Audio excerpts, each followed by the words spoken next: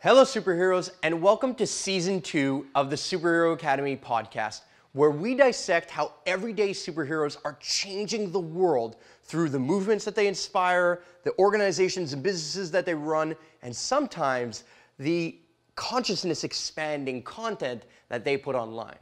And, well, that last piece is pretty relevant to this week's guest, Suddes, who runs Expanded Consciousness, one of the best publications out there. He is mind-blowing. The type of transformation that somebody like him has gone through to shift consciousness and to bring real information to the planet, to real information to people like you and I who are looking for truth, looking for answers, looking for ways to shift our lives. So if you enjoy content that is going to shift and change you, then this is the podcast for you. So be sure to tune in. And make sure to click the links in the description or all that other stuff. And don't forget to subscribe. Come on.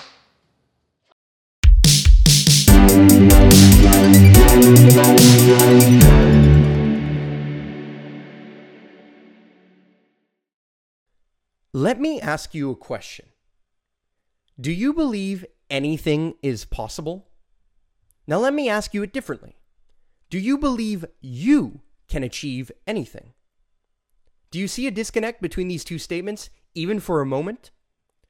Let me tell you how I closed that gap in one simple yet life-changing step. A few years ago, while hiking the Great Wall of China, I accomplished a dream of mine I had written down in an old journal some years back. Walking that wall felt like a giant check mark in the scattered list of amazing things I've always wanted to achieve in my lifetime. What I realized in that moment was that I had a huge list in my mind, but I had no true action plan to making it my reality. And then it hit me. The simple step to achieving the dreams that I wanted to see come to life is that I needed to make them a conscious reality. In that moment of clarity, I sat down and wrote what I now call the impossible list. What I wrote on the impossible list are the dreams I am committed to seeing through in my lifetime. What you write on your impossible list will be the accomplishments you're remembered for forever. Sometimes life feels like a journey, a race of sorts. But it's strange how many of us run the marathon of our lives without knowing where the finish line is, let alone where some of the checkpoints might be along the way. So the question is, what do you want to see come to life in your journey? I'm challenging you to take the initiative to see your deepest passions come true. So what impossible challenges will you tackle and make your reality? Hello, Marc Angelo here with another edition of the Valhalla Movement podcast. And today we have a very special guest. Somebody who runs a website that I have been paying attention to for quite some time now, and who's just on the path of changing the culture of our times, on the path of changing what is going on in our world today, changing what we think about what is going on in the world today, and also creating an alternative news source for people like you and I to be able to dive deeper into things that they don't teach us at school, right? Or that they don't talk about on Fox News or, MSNBC or whatever it is. And so I want to give a great round of applause and respect to Suddes, who is the founder of Expanded Consciousness, and just it's seemingly somebody who, based on your work and based on your site, is just doing phenomenal things. So thanks for joining, Sean. How's it going? Thanks, Mark. I appreciate you having me. Very exciting opportunity to be on your podcast, and like I mentioned before, I've been following your movement as well. So infinite props to you and your team, if you've got one. Oh, definitely. This is not something I do alone. And for anybody, obviously, who's listening, you guys can find expandingconsciousness.com in the links. You can find links to the Facebook and all that kind of stuff. So you guys can, if you're watching this on the go or whatever, or listening to it only and not viewing it, you guys can obviously scroll around through the site. And anything we mention is obviously going to be linked below.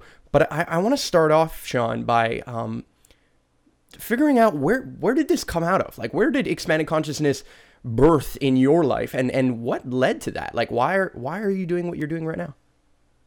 Yeah, thanks. It's always a question that I get, especially from friends or family, where they see me sharing articles or pictures from the Facebook page. And I've recently, I guess within the past couple of months, have been authoring my own writings. Before, it was more of a ghost writing sort of thing of topics that I've been interested in for a while, but have kind of taken that leap and put my face onto some of my work, which has been a little scary but fun at the same time. So I've had more people that said, is this your site? I've been following it, and I didn't know you had, this much association with it. But to answer your question, kind of starting from the beginning, the Facebook page has been around for about 4 years now. Wow.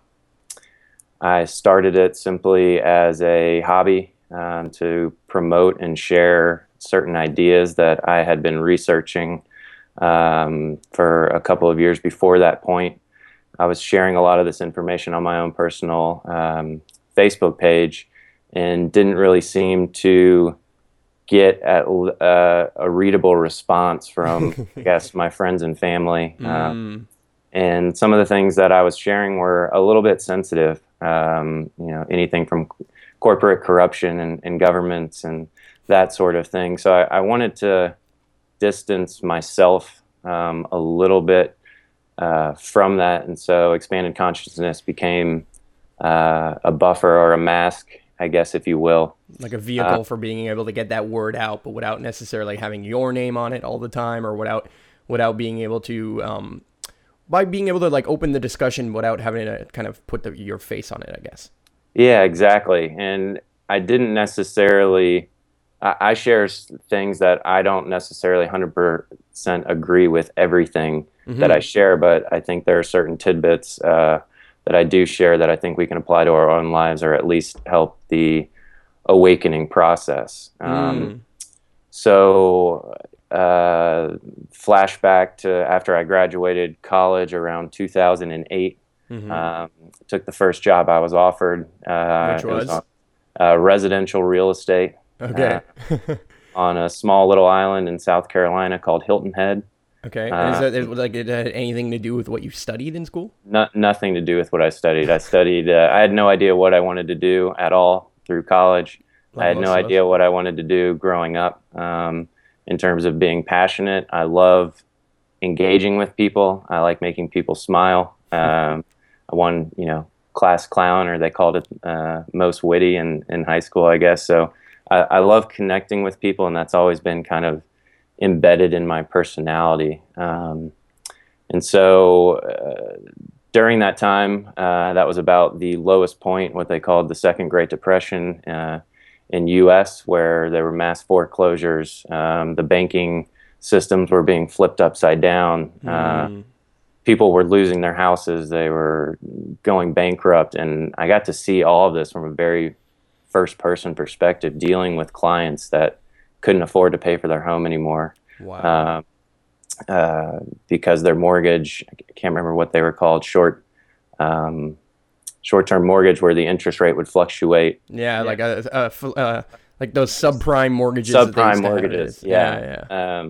So dealing with all of that, and just there was a lot of negativity surrounding that. I'm glad I got in to real estate at the point that I did, because I learned a lot of valuable lessons, and it really pushed me to start to research why this was happening, why our financial markets were crashing, why banks were being bailed out but people weren't.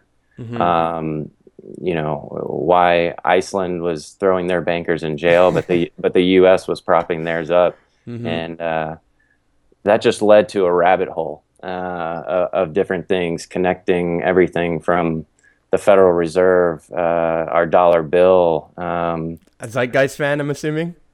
Zeitgeist was a big awakening. I've watched, how many are there now? 3 of those, maybe. I think There's I watched 3. I think the second one was the most powerful one, with addendum there, or they basically teach you where money comes from, how they use, there's more debt than there is money, how there's this kind of perpetual system of musical chairs and interest that is kind of creating this mindset of scarcity, right? In a world where at the end of the day, we're self-creating this, and yet we're creating it in a scarce way for some reason. And it's kind of, it's leading to obviously a whole bunch of problems as we saw manifest itself. I mean, basically constantly, but also in the financial crisis. Right. So that just led me through a spider web of different avenues, everything from banking and financing, like I said, and then I was going through my own personal changes to where I was just at a point in my life where I was really confused in terms of what I wanted to do with my life, how I could make a meaningful impact, not only for myself and waking up every day to be passionate about what I want to do, but instilling or helping to provide other people to be passionate about their lives and taking control. And I was in a pretty dark place, suffering from self-diagnosed kind of depression and anxiety, having these thoughts in my head that I couldn't turn off. And so that led me to researching and understanding consciousness and this idea that we are not necessarily our thoughts. We just because you think a certain thing, that doesn't necessarily mean that's who you are. And for me, it was figuring out how to quiet those thoughts of constantly being anxious of, I don't feel like I'm providing anything to society with what I was doing, and what should I, be doing with my life. And so I started the Facebook page and just started sharing information. And within about the first year, I had a little over 100,000 followers. Wow. Just working with other Facebook pages to kind of cross promote and doing that sort of thing. And so, the most popular of books, I guess, that most people will be able to relate to was The Power of Now by Eckhart Tolle. And that led me down a complete other path of rabbit hole of sorts. Just reading as much as I could about the mind and a little bit of psychology, reading certain things by the Buddha and quieting the mind. And it's amazing when you create the space in your thoughts, or you create what I like to call this internal bell where your thoughts start running rampant. And so I consciously try to ding this bell, letting me know that I need to start watching my thoughts as the observer. And this was a very eye-opening experience for me, because there then became these two different people within my head, I guess you could say. So you had the observer, who was my true self, who was able to actually watch my thoughts as if it was a spectator sport or something like that. Wow. And as I started delving more into this difference between the thinker and the observer, I started realizing what many great spiritual people in the past have been saying for ages, and that is, you are truly the observer, and you are not your thoughts. You are only your thoughts if you attach to those thoughts and you allow them to be yourself. But simply just watching my thoughts, listening to them, they started to have less power over my life. They stopped racing as much because they were being looked at, and this kind of depowered them in a sense. And as you probably know in your research and things, that thoughts are everything. In terms of what you're going to say, the energy you're putting out there, we are 99% energy and 1% matter. Right? And so we're always vibrating at a certain frequency, and that frequency alters your health. It alters your life. It alters everything. Is everything. That didn't come easy. That was a year and a half, 2-year process of continuing to work at doing this. I never went to a therapist or a psychologist or anything like that. I knew from the beginning, even when I was at my darkest point, that the only way that I could fix me was through myself and through self-empowerment. And was this something that you practiced or you kind of developed in, a lot of people find this kind of way of quieting their minds or of, listening and paying attention to the thoughts that come up and how they come up. And is this something that came to you from, I don't know, is it yoga or is it meditation? Is it psychedelics? Is it all of them combined? I mean, what do you attribute some of this kind of ability to do that to? Like, for me, I know that on days where it's hectic and on days where it's like, okay, call this, do that, email that, notification here, things start to spin out of control almost, right? And then you feel this overwhelming feeling. And the only thing I know for me that works is, there's these set patterns that I'm able to kind of step into. There's ways that I'm able to kind of calm the mind even within the storm at times. And for me, sometimes it's just grounding. It's like, okay, feel the bottom of your feet, or relax your forehead and your jaw. Feel the energy of the room around you. Just pay attention to where your physical body is, and sometimes just close your eyes and don't pay attention to where your physical body is. So, what do you attribute maybe some of this this ability to start kind of taking over your mind, controlling your mind versus letting it run loose and wild in maybe the ways that led you down the kind of tougher path? Sure. And I think it's interesting, when people say control the mind, for me, it's not control. Yeah. Right. Yeah. And I understand what you're saying, but I think it's important for anybody listening. It's not as much of a control for me in terms of a wild animal that I'm trying to grab and cage, right? Because it is part of me. So it's more of just observing it, letting it be. But to answer your question more specifically, the steps that I took and the time when I was doing real estate and living on this island, I knew maybe 2 or 3 people on the island that were family friends, not very close with them. So all things considered, I was basically somewhat alone. I was living alone for the first time in my life, which creates a very loud atmosphere in the mind in itself. So that, coupled with just going through this mass change in my life from graduating college to figuring out what I want to do to try to make money, to make an impact, that I think being alone probably amped that up, which at the time I wasn't exactly thrilled about. But looking back on it now, it was a very important time for me to be alone and to self-reflect and actually have this time in my life, for the first time in my life, where sometimes there was just nothing and nobody to even do. So, and I was fortunate enough to be on an island, and I was born on this island, but I moved when I was 3. So moving back was more of a reconnection with my past a little bit, I guess. Mm-hmm. And I was very fortunate enough to, I always tried to live as close to the water as I could. So while I was there for about 3 years, I had access to the marsh and had my own kayak. And for me, nature played probably one of the biggest roles in my life, to where if I was feeling any sort of negativity, I would go out and just sit in the middle of the water, in the middle of nowhere, with nobody around, nobody knowing where I was. As long as the tide was right and it was high enough to go, I was there, whether it was 1 in the morning, when I got home from work, whatever it was. Mm-hmm.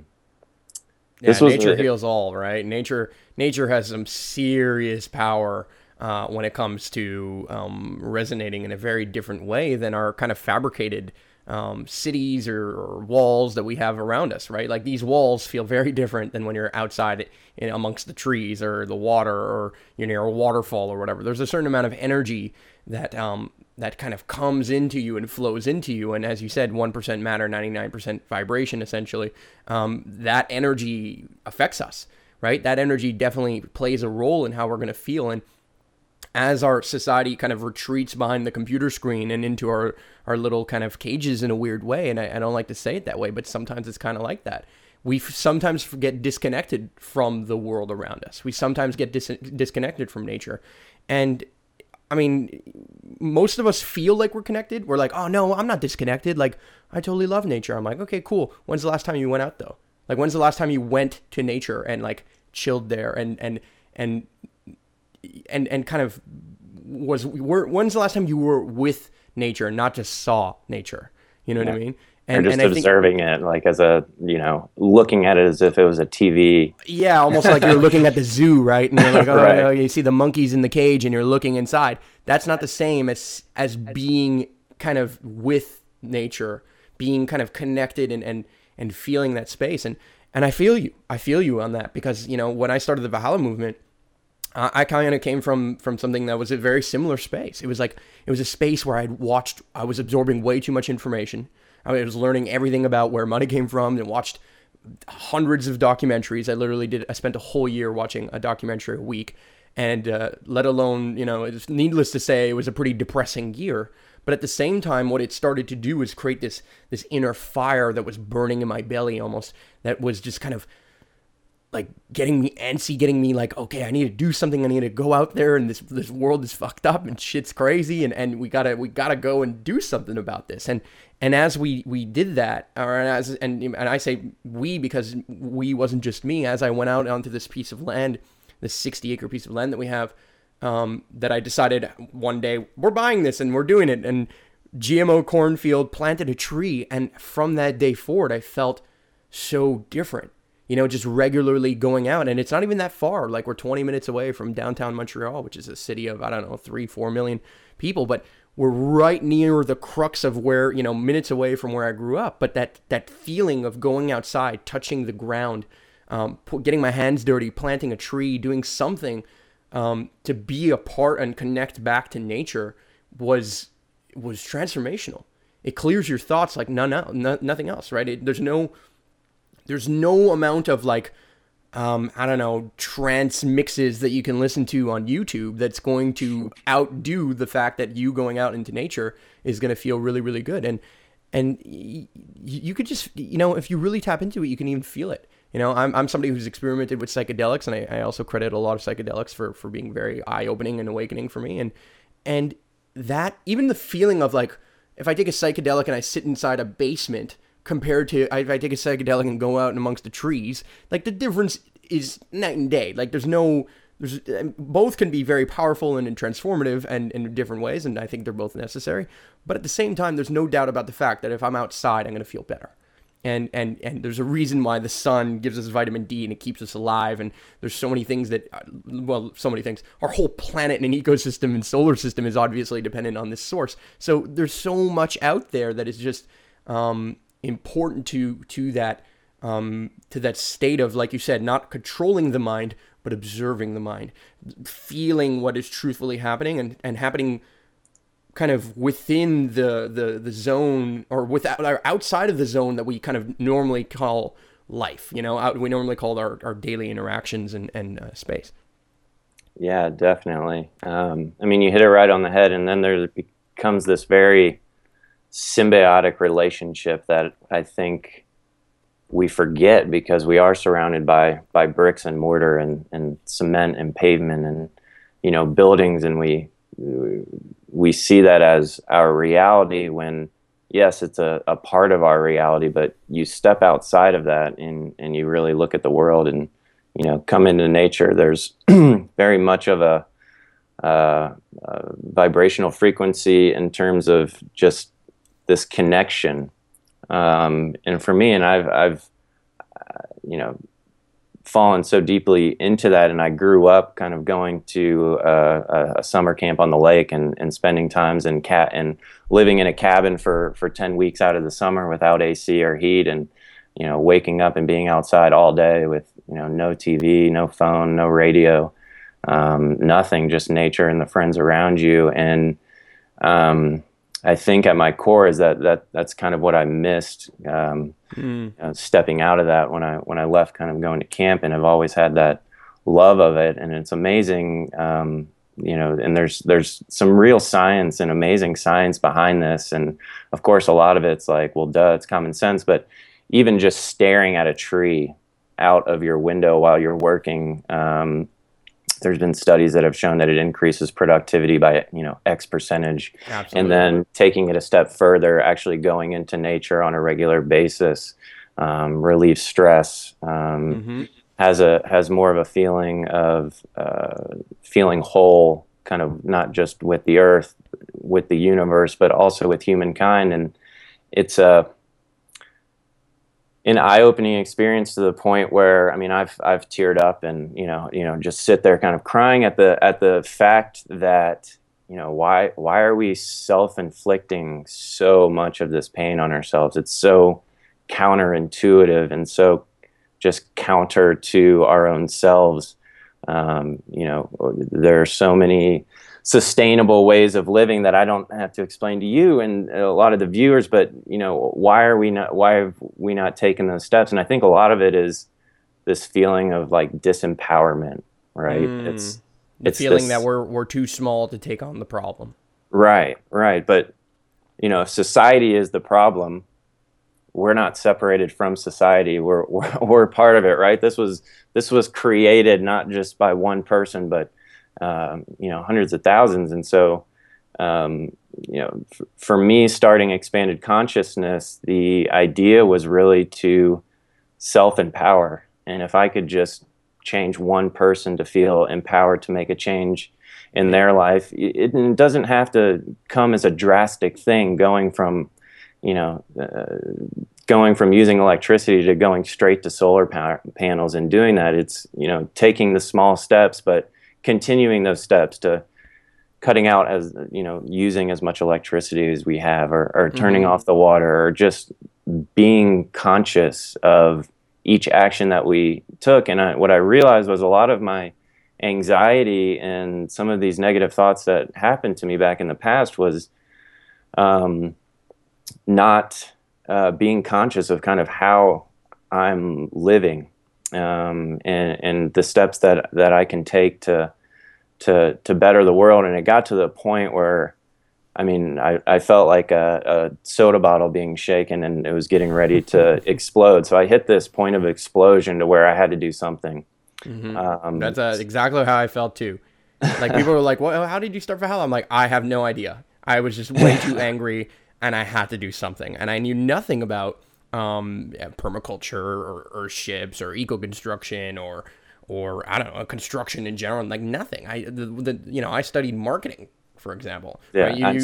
I studied advertising. Yeah, right? Well, there you go. So it's like go into business. That's what our education pushes us towards. Go be successful and make money. But what they don't explain to you in school is that you can make money and be successful by creating your own path and not following somebody else's. In fact, I would argue that you will be way more successful on all measures of the scales of, whether it be whether you want to see success as a monetary thing, which I personally don't like to see it that way, but if you want to see it in networking in your social circles, success in having an expanded consciousness and growing and learning and in trying new things and kind of stepping outside of our comfort zone, that kind of success. There's nothing that empowers you more than entrepreneurship in a weird way, right? And we use that word and it seems very business-like, but it doesn't have to be, right? There's a lot of, I like to call them social entrepreneurs, people who are entrepreneurs, but they're doing it not because they care to run a business, but because they care to have more people step into the light or more people step into their power, more people see their potential and chase after their dreams, no matter what the consequences might be, no matter how scary it might be, right? Because we have seen what that has done to us, right? We've experienced that.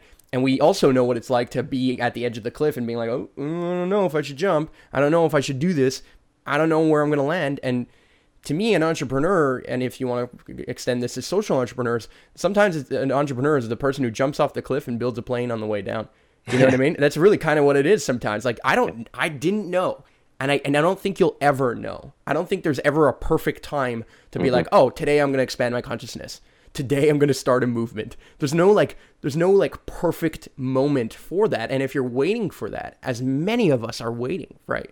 We make excuses like, oh, but when I graduate school, then I'll do that. Or when I make a certain amount of money, or I pay off my student debts, then I'll do that. When I get promoted at work, then I'll ask for the Fridays off or something. And what we're realizing is that we're being essentially constrained, not only by the walls that we live in, but sometimes by our own cages in our mind, right? By our own limiting beliefs that are just beating down on us And we're kind of beaten into us in a certain way by everything, by whether it be our parents who said, this is the path that you should take, or whether it be your teacher in school who said, you're never going to amount to anything, or whatever it is. We had this kind of this feeling that stuck with so many of us.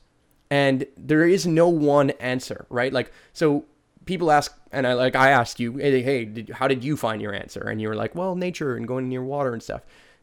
That just because that worked for you doesn't mean it works for the next person. No. And not everyone, to be a conscious human being doesn't mean you have to do yoga 5 hours a day. Okay. It doesn't mean you have to particularly eat or subscribe to any way, any particular diet.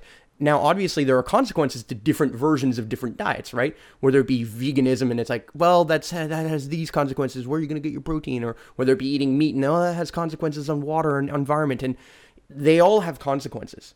Everything that we do, every action has an equal and opposite reaction to some degree. And being able to find our own path is the only way that we're going to ever find our own expanded consciousness. And I'm assuming that when I say that, and I see you nodding your head, that you kind of agree with that mentality, right? That this is as much as we are living in a very connected world, we are still one node within that connected world. And we have to find our own way forward. We have to find our own bliss, our own kind of calling, our own purpose. And there is no amount of reading that you can do that is going to let you know that until you take those risks, until you try these things on your own, until you challenge yourself, right? Yeah, and I think you hit it right on the head. There is no one path to enlightenment. And it's important for me, too, when I interact with people on the Facebook page, which I get comments and I try to respond to all of them the best I can. And, people saying, thank you, what a great thing to follow. And it's almost like, no, like this is what worked for me. I don't want anybody to emulate my life. I don't want anybody to follow me. Mm-hmm. I don't think we need to necessarily have these propped up leaders in terms of following this way, because there are so many ways. I fell into expanded consciousness because I started having a passion for understanding the mind and understanding how to really be in the present moment, to stop having these continuous movie reels of the past going through my mind, which typically causes depression for many people, or anxiety filled in terms of what's coming up in the future. Now, you can learn from the past and you apply that in the present moment, and you work for the future, but you can only do that by working for it in the present moment. And there is no other time that has or will ever exist. And so for me, I was, and during this time of living on the island by myself, I was like, I need a hobby. And, so I had my parents send me their old camera, and I started getting into photography, and I've been doing photography now for about 4 or 5 years. And when that bottle started to get to the exploding level kind of within myself, I quit my job. I left for Ecuador for 2 months. I knew no Spanish except for replaying Spanish lessons on my iPod for about 2 months before I left. I wrote handwritten notes to as many people in my life as I knew, and I designed a travel experience that was surrounded by doing good. Nobody's just going to give you money to go travel. Nobody wants to give you money to just go to the Bahamas and get drunk on the beach, right? So for me, it was, how do I mesh this passion for wanting to travel on my own? I knew I wanted to do it on my own. I wanted to be dropped in the middle of the ocean and swim to shore, so to speak. So I came up with a plan where, I went for 2 months, and one of the months I spent up in the mountains working at an animal rescue center, working with everything from blind owls and hand feeding them to monkeys and lions and just Galapagos turtles that were 90 years old, and caring for these animals that were abused, that were being used as animal trade, um, and this sort of thing. And I've always loved animals growing up, and wanted to be the Jane Goodall, of all things. That's who I grew up reading was zoo books and Jane Goodall and her interaction with chimpanzees and Incredible.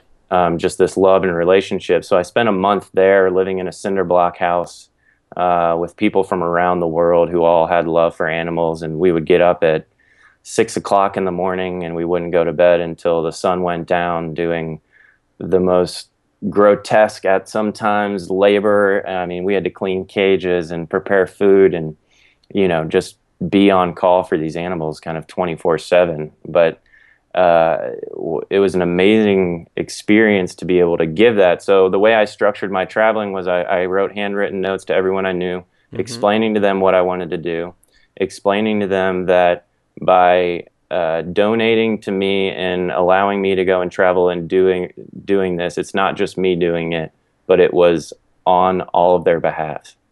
A lot of people want to take the time to do that, but they either just don't, they're too busy, they can't, they don't think they can, whatever it is. So for me, it was kind of taking all of that on my shoulders, bringing all those people with me. And the trust and the loyalty that you have to those people with you as well, right? Right. And doing the best I could. So I did a month in the mountains, and then I did a couple weeks in the jungle, middle of the jungle, and I was working at a eco-friendly tourism place. But coupled with that, they had a school. That they were raising money. All of the money for the ecotourism went to the school, and the school provided education for kids from 7 years old to 30. Some of these 30-year-olds that have never been to school, that have never gotten an education.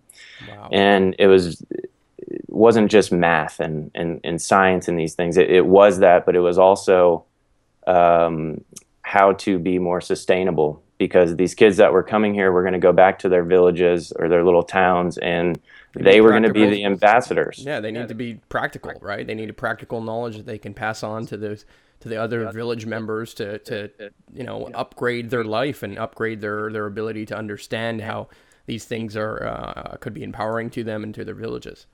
Yeah, definitely. And it was an amazing experience. Everything that I had with me fit into a backpack, for that time. I think traveling alone is a very spiritual quest. There's a lot of countries. A hero's journey of sorts. Right. Like the Australians, the Aboriginals, they used to have the walkabout, and I think they still do, where you would leave and just go walk on your own and explore. And I don't know exactly the details of it, but this was Australia. The way they have it is that basically when they graduate, I believe it's high school or something, they have like a gap year, and then everyone takes this gap year to kind of do like that walkabout, right? It's like that go off and travel for a year, do some stuff, like get wild kind of thing, and then come back and kind of give back to your community. Basically, it's almost like a hero's journey, right?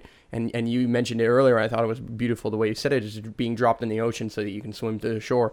That's basically a rite of passage. It's a rite. It's just like a mentality that's scary. That you're putting yourself in an environment that is completely outside of your comfort zone because you don't speak the language, you don't necessarily know where you're going, you don't necessarily have all these intentions or everything scheduled out and know exactly where you're going to be and how you're going to get there. And because of that, we end up, you're never going to be more in the present sometimes than when you're traveling. Never. Right? Never. Like the For traveling me, it was bug. so eye-opening. Oh my God. I mean, it changed my life too. It absolutely changed my life. And that traveling experience and hero's journey, I like to call it a hero's journey, is beyond anything. And then there's a certain amount of calling that comes up to us, right? Like there's people like, why didn't you just stay? I'm like, I wanted to sort of, but at the same time, I also wanted to come back. I wanted to give back to the people and show them what I had learned by being there. You know what I mean? And I know I felt that way, which is, again, a classic hero's journey. You leave, you there's all kinds of things that get in your path. There's obstacles and temptresses, and right before you leave, people want to stop you, or there's an opportunity that might make you stay, or all these things that play out very, very almost like poetically. And then you have this calling when you're out on the road at some point, even though you're having so much fun, you've never experienced anything like that in your life, that you want to come back and give back to the people. And it's, I think, people are asking me like, where do you find the energy to do anything related to Val? And I'm like, to be honest, where do I not find the energy? Like, it's bubbling out of me. It's almost like I have to do, it's almost like a selfish thing that I have to do this kind of stuff, because I am so determined to try and kind of give out as much as I possibly can. And everything I learn, I'm like, oh, wow, that's super cool. I wonder what other people think. And I'm assuming that you kind of feel the same way. Yeah, I felt the same way. I mean, for me, traveling in that experience, and it's different when you just go to another country, you stay in the touristy spots, you look up where all the safe places are, and I did that because I wanted to have some sense of what I was getting into. But at the same time, I mean, just the flight down there. Well, before I even left, the travel company that I was using that was going to be placing me in these nonprofits, 2 days before I left, they called me and they said, hey, our contact in Ecuador is no longer working with us. They didn't do anything they said they were going to do. We don't have you set up anywhere. And they're like, here are some different options. And I'm like, well, I've got my plane ticket either way. I'm coming. And so that was what we decided. Just on the plane ride down, there was one other American on there. He saw me there. We had a layover in Colombia. They took us to a hotel. They brought us back to the airport. Like, I have no idea what's going on. Everything's in Spanish. And I mean, he just took me under his wing, opened his arms to me, and you meet just such amazing people when you're traveling. The wizard. Yeah. And of course there's times where, I was scared, but at the same time, like you said, when you're traveling, and especially traveling alone, you are so conscious of your surroundings, and you are so conscious to read people's energy and facial expressions and emotions, to the point where there is a very universal language of kind of humanity, to where I knew when I got there I would be able to figure it out. So I took about a week's worth of Spanish. I knew just enough to be able to get around, just enough to tell people where I wanted to go and how much food was and things like that. And man, just to be taken in by complete strangers, it was a very emotional time to just have somebody open their arms to me that had no idea who I was, meeting people from all over the world, to where, we talked about Australia has that gap year. There's so many countries that have a gap year right after high school where they push their kids out to go travel. Yeah. And in the US, we are solely missing that. I think it's something like 20%, or just such a low percentage of people in the US even have a passport. Yeah, so I think it's something closer to, but now around 30% or something like that. It's a very low number. And that's only because now you need one to be able to get on a cruise ship or to go to Mexico or Canada right, or something, right? And to do that's that, the only you reason. used to not be able to. But there was a time when it was such a low percentage that people couldn't travel even if they wanted to, because they can't even get out of the country. But and we don't have that gap year. We are. Most people don't even take their full 2 weeks vacation. No, and the U.S. has some of the least vacation days like ever, and we just don't even take them all, which is we wonder insane. Why we're so stressed, right? Well, and if there's that one, people worry about cancer, people worry about like, what am I eating? What are they putting in our water? Is it fluoride? Is it this? And we've learned all of this stuff. I'm sure you've heard all of this information, and many people who read your site and our site probably have too. But the real number one killer. Period. The number one thing that is going to make your hair fall out, the number one thing that's going to rot your insides and your energy and depress you and all that stuff is stress.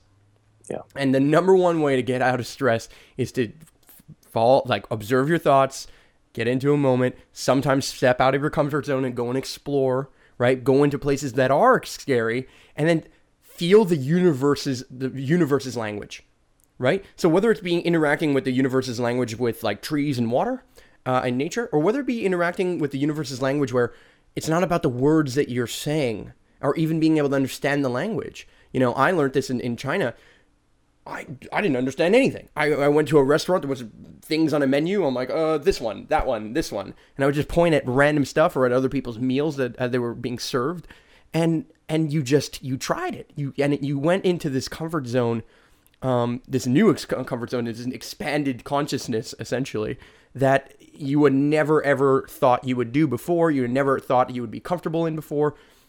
I slept on so many airport floors or random strangers' homes, and I spent, I went to Argentina, spent a full month with a random couple that I had never met on, couch surfing. And there's a beauty to the universe. There's a beauty to this interaction, this kind of non-verbal communication that we are really able to understand and tap into. I mean, there's no language for smiling. There's no language for putting up a fist and looking angry. There's no language to, and there's no borders to those things either. It's not an American thing to smile and a Chinese thing to be angry or to feel any of these range of emotions and things that are bubbling up, because we are all human. We are all people connected to the planet. And if you want to even go beyond human, we're all energy. We're all this vibration. We're human because we're like a particular vibration within a universe of other particular vibrations. And I personally don't feel that we're any smarter or dumber than anything else, right? To say that our consciousness is very different from that of a squirrel the squirrel knows things that you will never know, and the squirrel feels things that you will never feel. So it's just a different spectrum, right? It's like seeing light with different colors. It's just different areas of the spectrum, different, frequencies of vibrations, and some of which we don't even see. Right? Infrared and all these things. We don't see that spectrum, and yet it's there.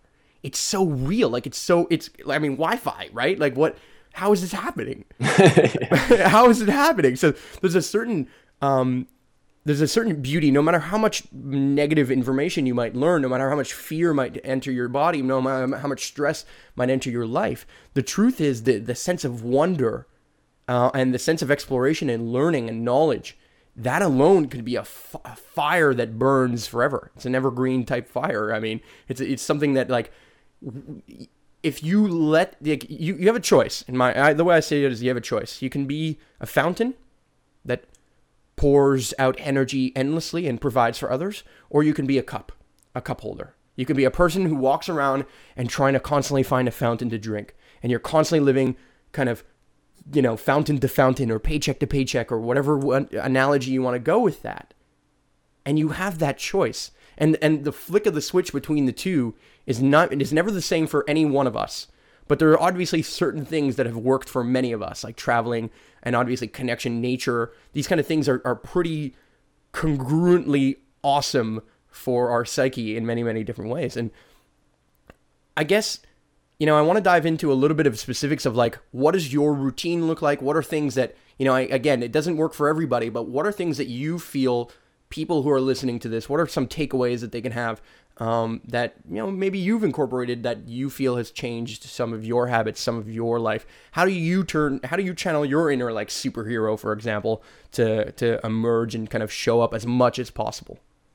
Yeah, there's a couple different steps, and I think it's interesting to the point where I kept searching for this answer, right? Almost like a pill, that I was going to take. So, I'm researching, and it's like, and researching, and then also just kind of feeling what comes natural to me. So being in nature, learning meditation, started doing yoga, twice a week. Back in the day, I need to get back into my routine.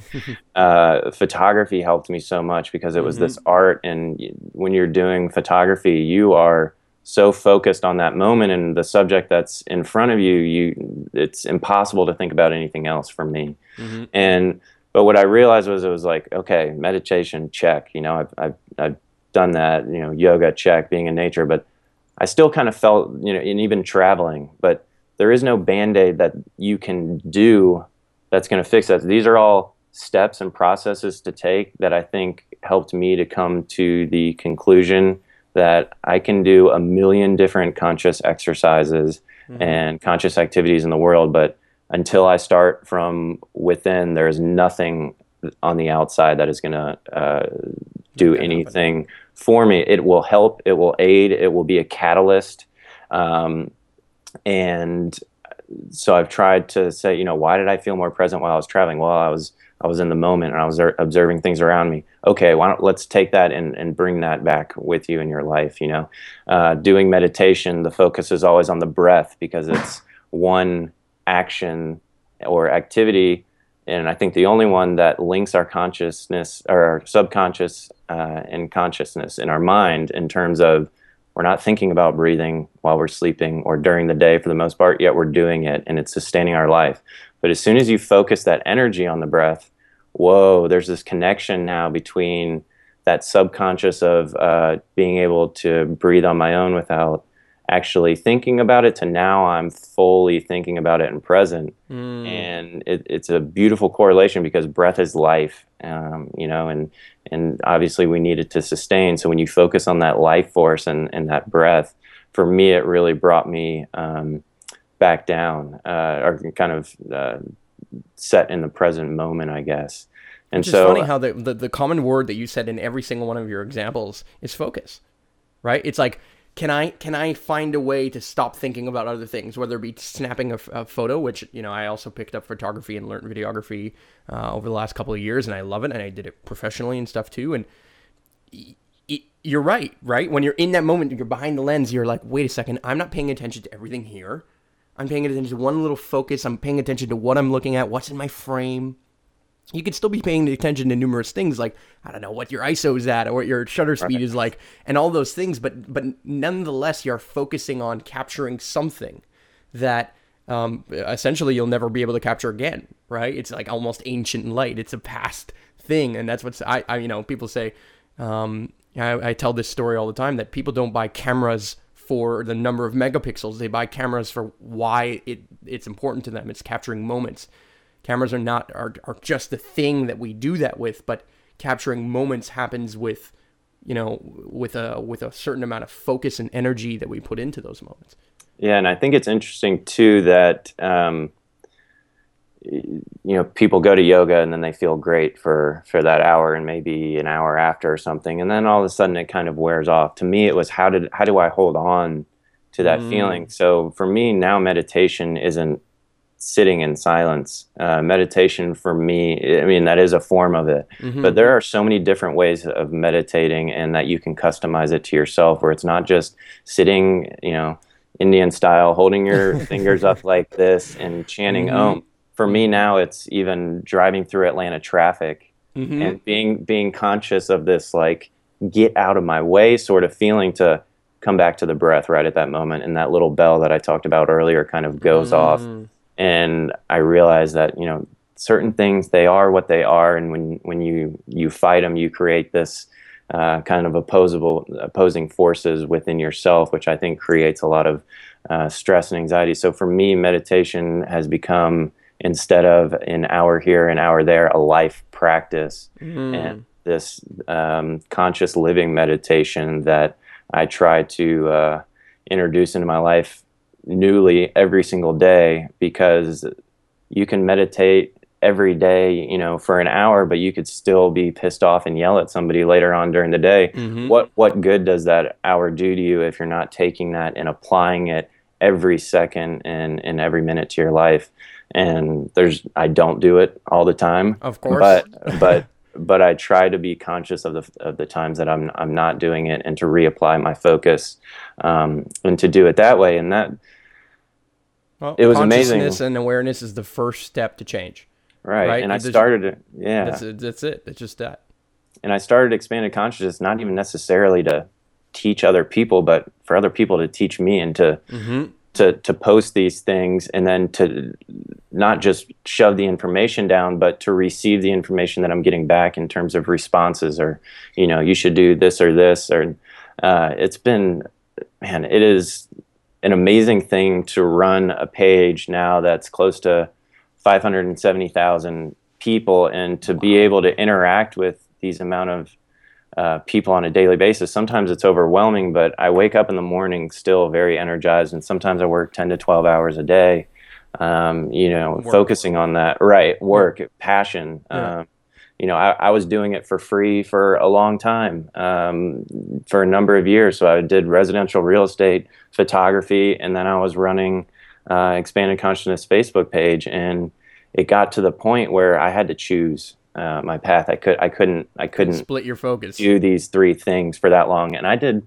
So I had those three things going on for about 2 years till it got to the point where I took another big leap into the ocean and learned to float and started expandedconsciousness.com, which is a hub for writers around the world where anybody can submit an article. I read through it and approve it and publish it if it kind of meets certain criteria. But I wanted to create a platform where I wasn't the only one giving information. I wasn't the only one explaining what works for me, but getting as many different personalities and viewpoints as possible. And that option, to hopefully instill some empowerment in other people, because we are continuously, I feel like, bogged down, and we have, between and being in advertising and learning that in college was a great eye opener for me, because I can remember the class where it was like psychology of advertising, how to manipulate people into buying something. I'm like, oh what my the God. Fuck? Like, dude, are you kidding me? Like, I obviously knew that was, part of advertising, but it's how do you get somebody to buy crap that they don't need? And it's like, for me, money has never been something where I'm like, I want to get a ton of money. I want enough money to survive, but I've never been money driven in the sense of working for money. And so, you're probably more resource driven. You work for money because that's the current way that you can get the resources to continue to sustain a healthy lifestyle, to continue to have the time to be able to put as much energy as possible into your passion. Exactly, and I have to, because I'm the only one that runs Expanded Consciousness. I'm the only one that's ever run it. I'm the only one that posts on the Facebook page and approves articles and writes articles and deals with hosting and marketing and taxes and all of that. And sometimes it can be so overwhelming, but at the same point, I ring that bell in my head and I said, you can either do this for yourself or you can go work for somebody else. And it's at that moment where I'm like, hell no. That fire is like, no. I'll keep doing what I'm doing and push it as hard as I can forever, I hope. I mean, I hope the material that I'm providing to people will continue to grow and continue to... And it happens that you go too far too, right? Like, I've gone way too far, way out of balance at times, even into my passions, where I'm like literally obsessed with it, where I'm checking notifications and statistics and how many people did this and how many people did that. And once I was able to kind of even get over that egoistic kind of element of this at times, you actually start falling into like, oh wow, this is a flow. This is not a race. It's not a game. It's more of like a life marathon with myself, and I have to treat it like a marathon and treat the pace with a certain consistency and balance, right? It's not all about working 12-hour days all the time, right? And people have this notion that working for yourself must be so much fun. You must have so much free time. Yes and no.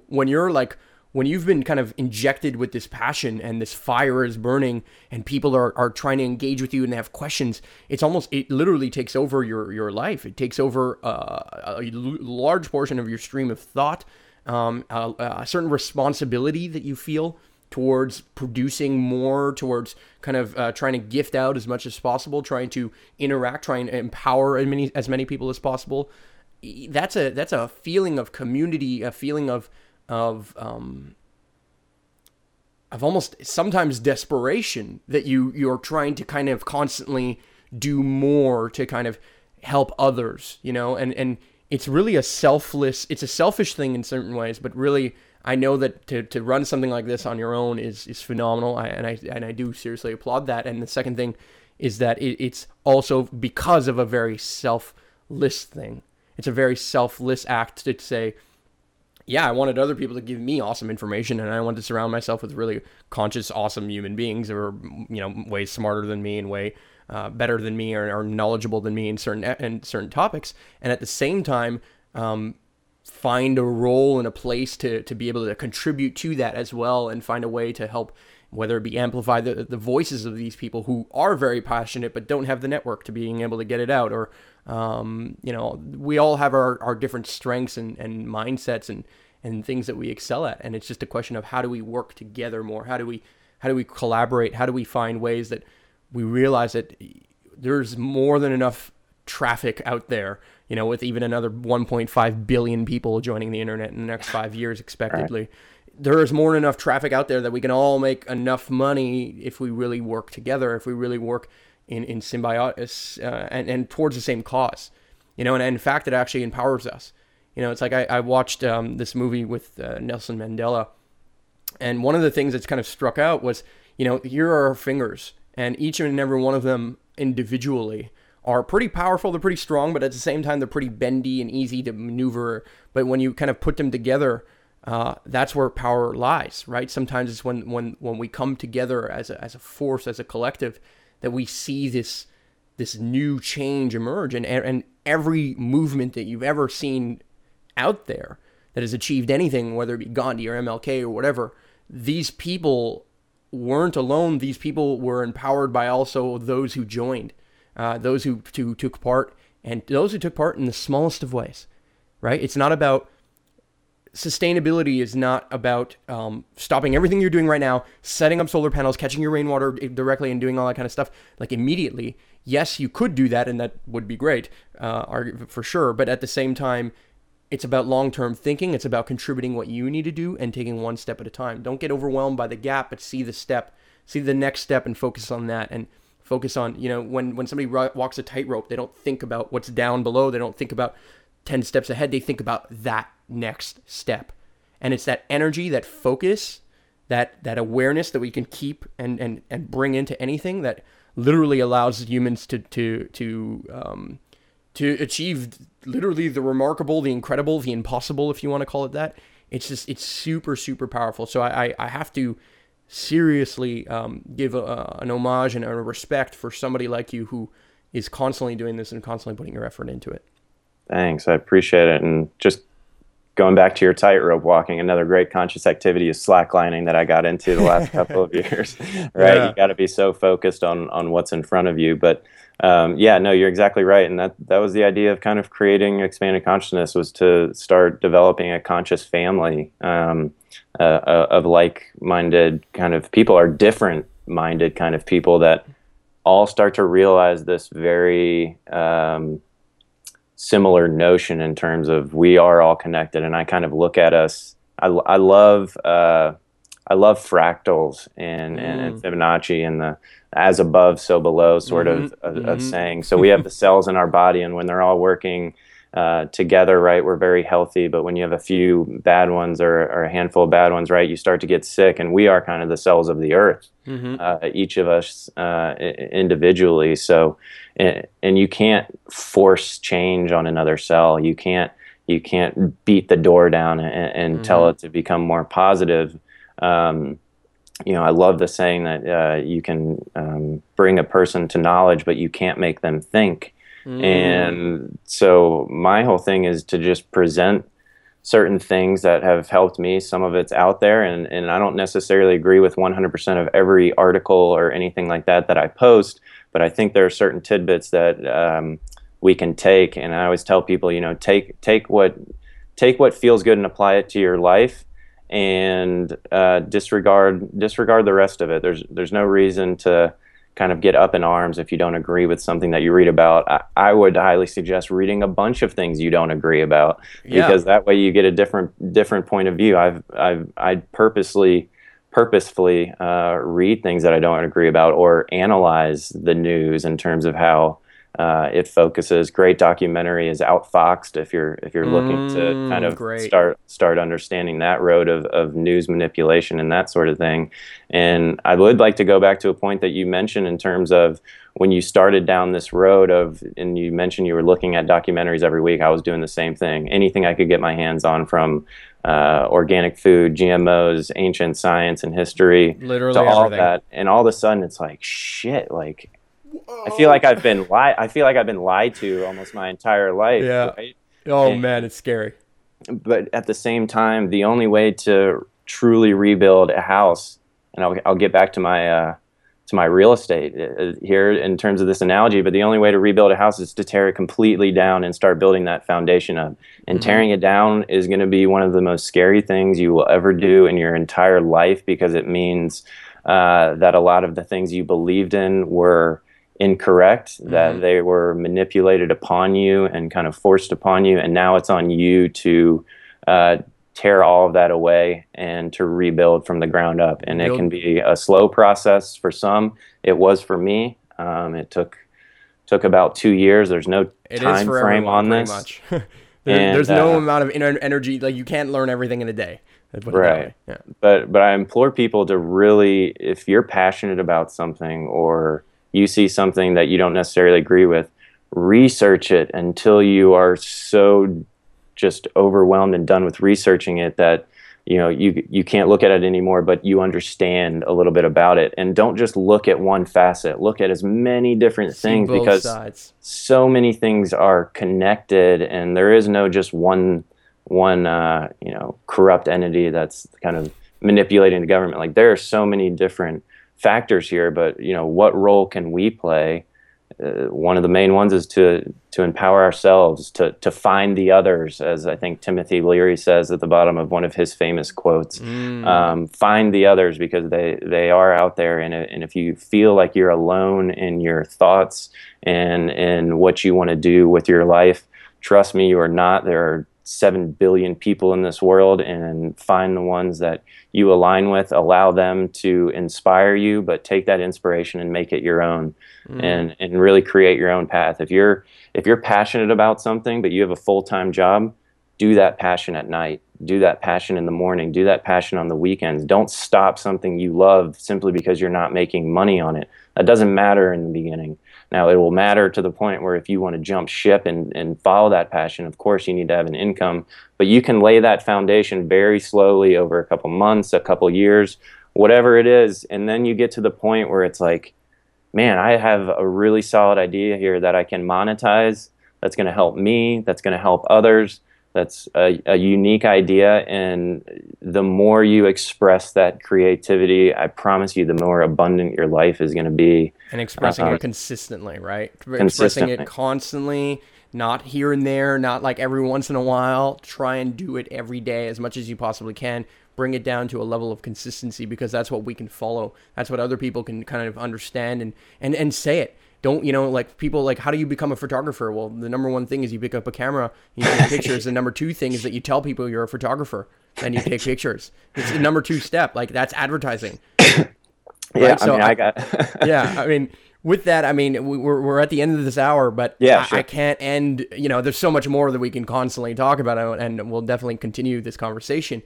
But I want to thank you again for just the work that you're doing, expandedconsciousness.com. You can also look for this on Facebook, links in the description below. And guys, anybody who's listening to this, one of the things that helps fuel our fire more than anything is sometimes that you just leave us a comment, ask us a question, subscribe, rate the podcast, anything like that. Is all of these things help. Like, sometimes the easiest way to show support to somebody else is literally to just show them that support in some way, shape, or form. To spend it, vote with your dollars, vote with your attention, vote with your clicks, vote with just your time, vote with your energy, vote with your actions.